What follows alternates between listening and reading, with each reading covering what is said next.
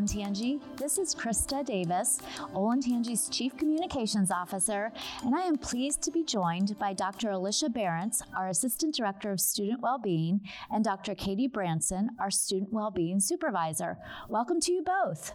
Thank you for having us. Thank you for having us here today, Krista. We both really enjoy the Hello Olentangy podcast. It's such a great way for us to showcase all the wonderful work we're doing here at the district and all of our talented staff. So thank you for having us in. Of course.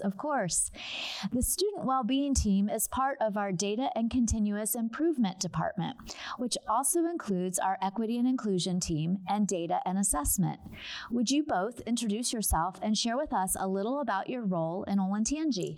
Yes, I'm Alicia Behrens, and I joined Olentangy in 2016 to form the Student Wellbeing team.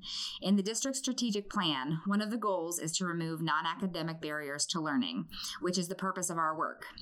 The emphasis on mental health and creating a sense of belonging for students continues to grow due to the overall decline in students' mental health seen nationwide, which has been exacerbated by the pandemic.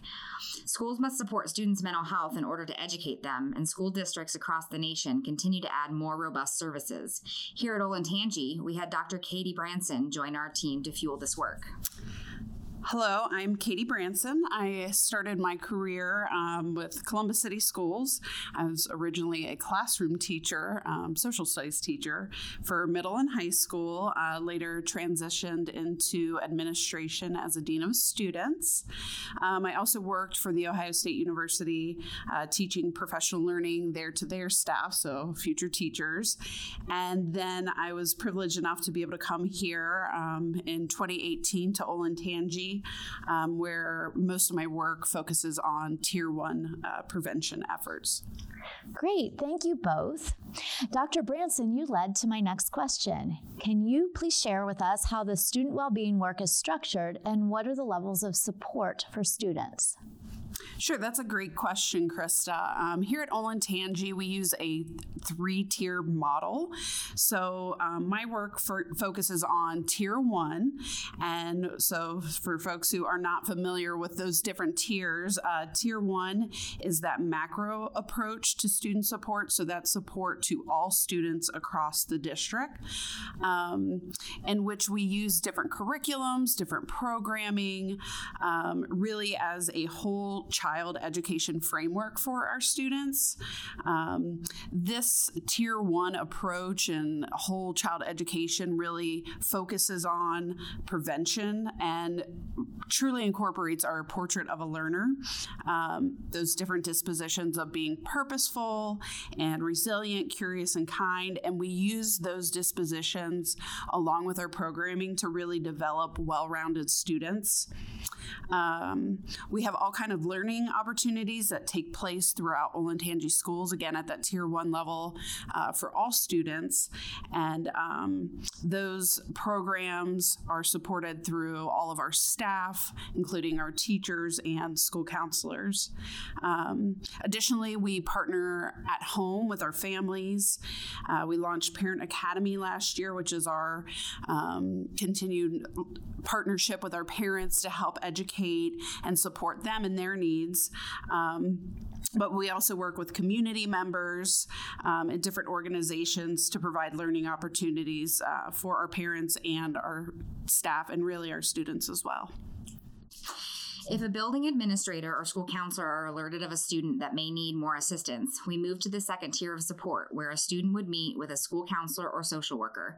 If more intense supports are needed, we have the ability to provide either school-based or school-linked resources. So if a family is seeking more support, where do they start? Start with your school counselor, as they are the point of entry for anyone with concerns. They will assess the needs of the student and the situation. Some examples include financial help, transportation issues, a family with a military deployment, or cultural barriers. These non-academic barriers may impede a student in the learning environment, and our role is to help address the concerns. Thank you for clarifying. That makes a lot of sense and is good information for parents. Dr. Behrens mentioned earlier that school districts nationwide are adding more student well-being services. Can either of you share what schools, and specifically Olentangy, are doing to address the issue of teen suicide? Yes, Olentangy has implemented different prevention efforts specifically in addressing suicide. We have implemented these interventions and prevention programs at a Tier 1 level, again, so all students are receiving these services and supports. So, for example, a specific program that we use here and implement at Olentangy would be our Signs of Suicide program in our middle and high schools. Recently, we've also added and partnered with the Delaware Helpline to offer sessions for our parents about ways to recognize signs of suicide and what to do to support their students who might be having some mental health challenges. We also focus a lot on our mitigating and insulating factors. And what I mean by that are we really focus on ways to help support students. So, for example, helping them build relationships with staff, instilling a sense of belonging for all students. Those are all protective factors that help our students build resilience if they are faced with some mental health challenges specifically that might lead to suicidal or suicide ideations. But we also look at any challenge, any non-academic barrier, not always just suicide, but it can be any high-risk behavior, such as drug or alcohol use or abuse. And we know that these insulating factors, these mitigating factors of really helping students build a personal toolkit through our Portrait of a Learner disposition. So resilience, things like self-regulation, coping with and solving problems. So those all create really resources and toolkits and strategies for students to use whatever the situation may be that can really help them move forward. And that toolkit stays with them beyond Olentangy schools and will be invaluable as they go on to post-secondary life with jobs, college, and living on their own. Being the fourth largest school district in the state, with over 22,000 students, it is inevitable that there may be a traumatic event during a school year that may require response from your team to support students during a difficult time. Can you walk us through what that looks like and how your team takes action in our district? Sure. Just like we, use a prevention model for staff, we do prevention work with our students. We do the same type of work with our staff. So administrators, counselors, social workers, mental health staff, just like you would prepare for a fire drill or a tornado drill, we take the time to learn, to train, to really prepare ourselves in the case of any kind of traumatic event so that we know what resources are available and that we are able to then focus on supporting our students and our families.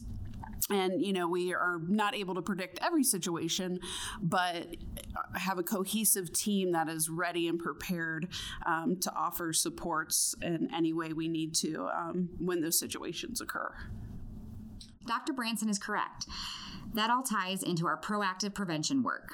When we are informed of a traumatic event, we evaluate the situation. It can be anything from the death of a student's parent, a bus accident with students on board, to an incident that affects multiple buildings. Our team comes together to determine what levels of support are needed for that incident and creates a plan informed by the number of students that are affected by the situation. That plan incorporates the communications department and the safety, security, and preparedness team and details how many mental health staff will be on site, the communication that is sent, having staff available for classroom coverage, and how the district shares the news with our Olentangy community. Sometimes we are asked why we can't share details about a traumatic event.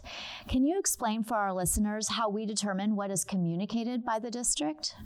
When it comes to a very traumatic event, like the death of a staff member or student, we contact the family to have their consent and determine what information they would like shared or to be kept private.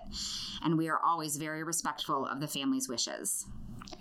I'm glad to know all your team does to support our students and staff during traumatic events. Yeah, it really is truly the combined effort of staff, teachers, administration, this idea of one Olentangy that is just invaluable to our students. Thank you both for being here, and to our listeners for tuning in to learn more about the work of our student well-being team.